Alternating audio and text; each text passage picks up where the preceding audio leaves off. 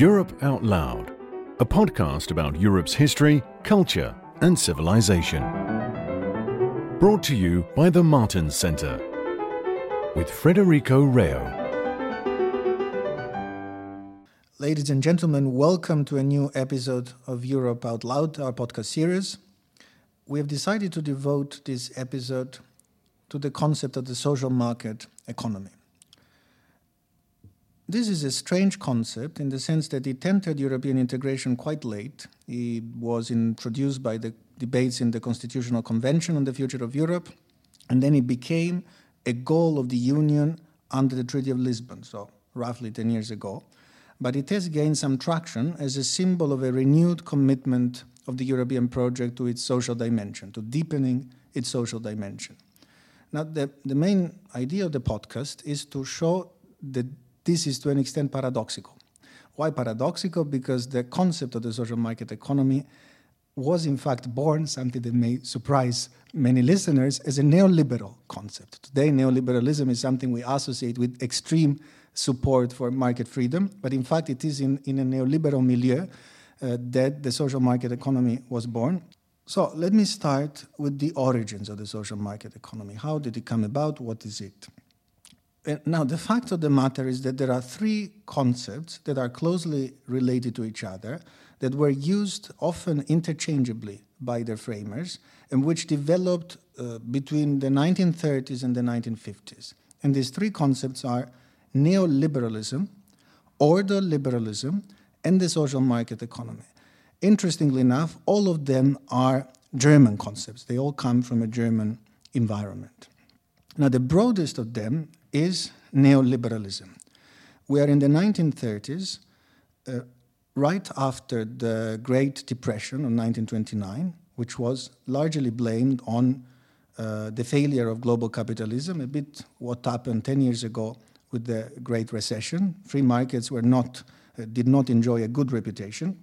And a group of thinkers, liberal thinkers, who wanted to rescue somehow the reputation of liberalism and defend the ideas of free markets for the future, meet in Paris. They come from all over the Western world for a colloquium, which went down in history as the Lippmann Colloquium. We are in 1938. And they invent for themselves the label neoliberals. They call themselves neoliberals. Now, as I said, today we tend to associate neoliberalism as support for the most unbridled form of laissez-faire.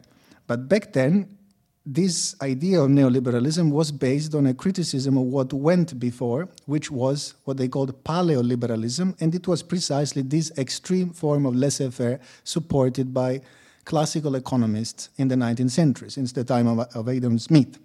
So what was the idea? The idea was that we are happy with what they called a night watchman state, a state that ensures justice, basic rights, law and order, if you wish, so a very limited state. And neoliberals said this is what failed in the old liberalism. Old liberals did not understand that we need, for sure, a free economy, but in order to maintain this free economy, we also need a strong state. And Alexander Rustov, the German thinker who coined the expression neoliberalism, coined the program of this stream of liberalism exactly like that: free economy, strong state. Now, what did they mean by strong state? They meant, of course, that the state should provide, a strong state should provide a basic framework of stable rules. But they meant, most importantly, that the market is prone to concentration. There is a tendency in market to develop market power, basically cartels, monopolies, and that the classical liberal thinkers have not understood that a strong state must be active to police markets, to prevent these forms of concentration, and to basically break down monopolies. Now, order liberalism, and we are getting close to the social market economy. We'll soon get there, but a few more steps. Order liberalism, I think, can be correctly explained as the German branch of neoliberalism. So neoliberalism is a broader movement, as I have said, made up of economists, thinkers, historians of a liberal persuasion from most Western countries, including many from the United States. Ordoliberalism was a specifically German branch of this broader neoliberal movement. It developed around the so-called Freiburg School of Economics, because it was based at the University of Freiburg. Names that would be totally probably meaningless to most people these days, but they have an important role in the early steps of the social market economy, so it is maybe worth remembering them. Walter Eucken and Franz Böhm, who were both professors at the Freiburg University. Other economists who were fellow travelers of the Freiburg School, Wilhelm Röpke, who taught in Switzerland, Alexander Rustov, which interestingly enough is, as I mentioned, the inventor of the expression neoliberalism, and then most importantly, two names which is important to retain, Alfred Müller-Armack and Ludwig Erhard. Why? Because these names would play a very important role as active politicians and policymakers, and they would be those who would bring the social market economy and ordoliberalism to power after the war in Germany, in West Germany. Ludwig Erhard would become the first economy minister under Adenauer, and then the successor of Adenauer as chancellor. Müller-Armack would be a state secretary in his ministry, and very importantly, there is also a European connection here. Müller-Armack will be the chief negotiator for Germany of the Treaty of Rome. So, ordoliberalism agrees with the basic idea of neoliberalism, free economy, strong state, but it goes a step farther. It specifies what exactly this strong state is about. It is not enough to police market power, to prevent the accumulation of market power. The state has to be strong enough to resist pressure from any form of special interests, of organized interests. Now, and this happens also to include parties. Political parties are, by definition, special interests. So the ordoliberalism came to develop a form of economic constitution. In other words, certain economic rules which are constitutionalized, they are taken out of the democratic partisan process, and they become an economic constitution which enables then a legal, social, and economic order to emerge. Ordo is the Latin word for order.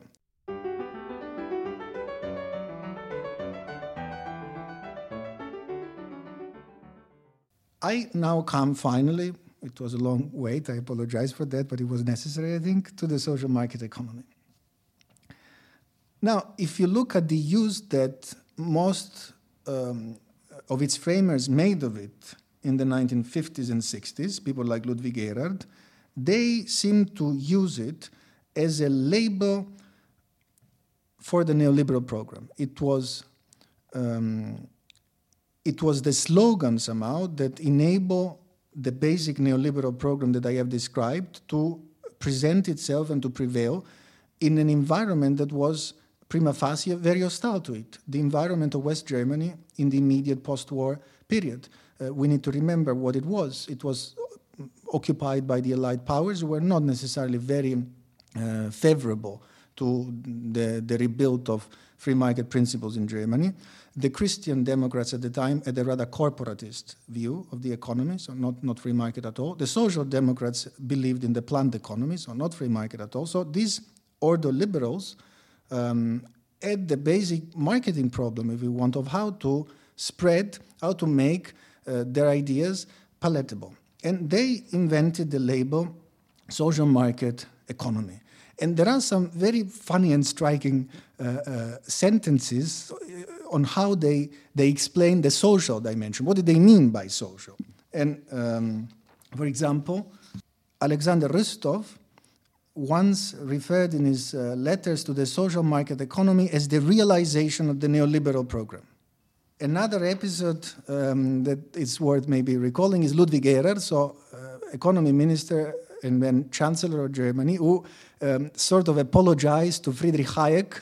Of course, by using the label social market economy, we do not mean that the markets should be made social by the state, but in fact, markets are social as such. They are inherently social. And in what way? If you go on and listen, read their explanations, the way was that, of course, free markets policed according to the idea of ordoliberalism would produce better products, lower prices, growing real wages, and therefore would have socially beneficial effect. So, of course, this is a definition of social that would leave many observers, many listeners today dissatisfied, but it was their definition, the definition of social that many of them gave.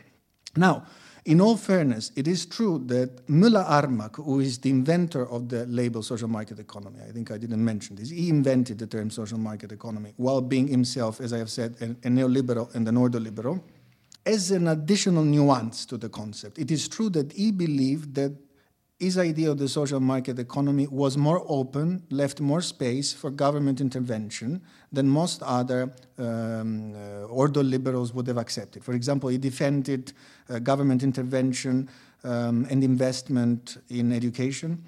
He thought the government had an important role in countering economic fluctuations, stabilizing the economic cycle.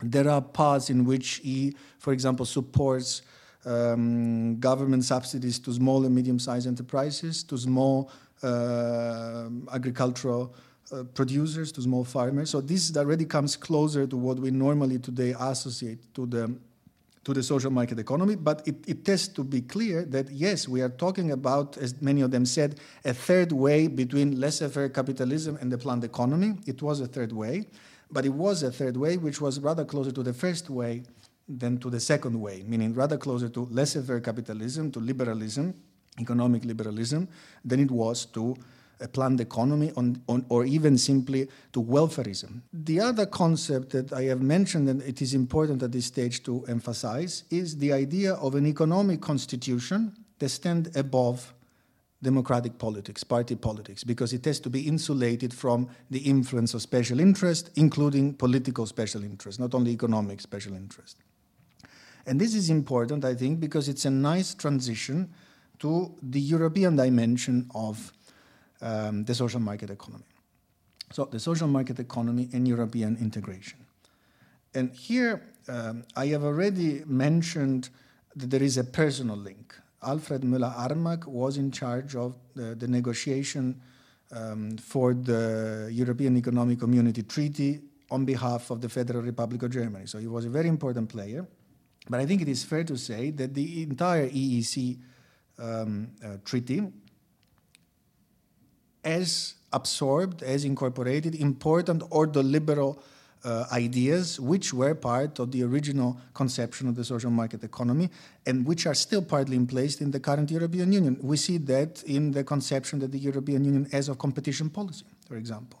It's the idea of a very robust policing of markets, of active intervention to break down cartels, much more active than, for example, even in the United States. But more importantly, probably, the social market economy became a very useful way to conceptualize the European economic community as what was progressively becoming in the 1960s and 70s, meaning a supranational legal order insulated from national, above somehow, national politics and national democratic politics, whose task was to police the openness of markets, to break down monopolies, to strike down national rules that would infringe what we now call the for freedom, the free flow of people, capital, services, and goods.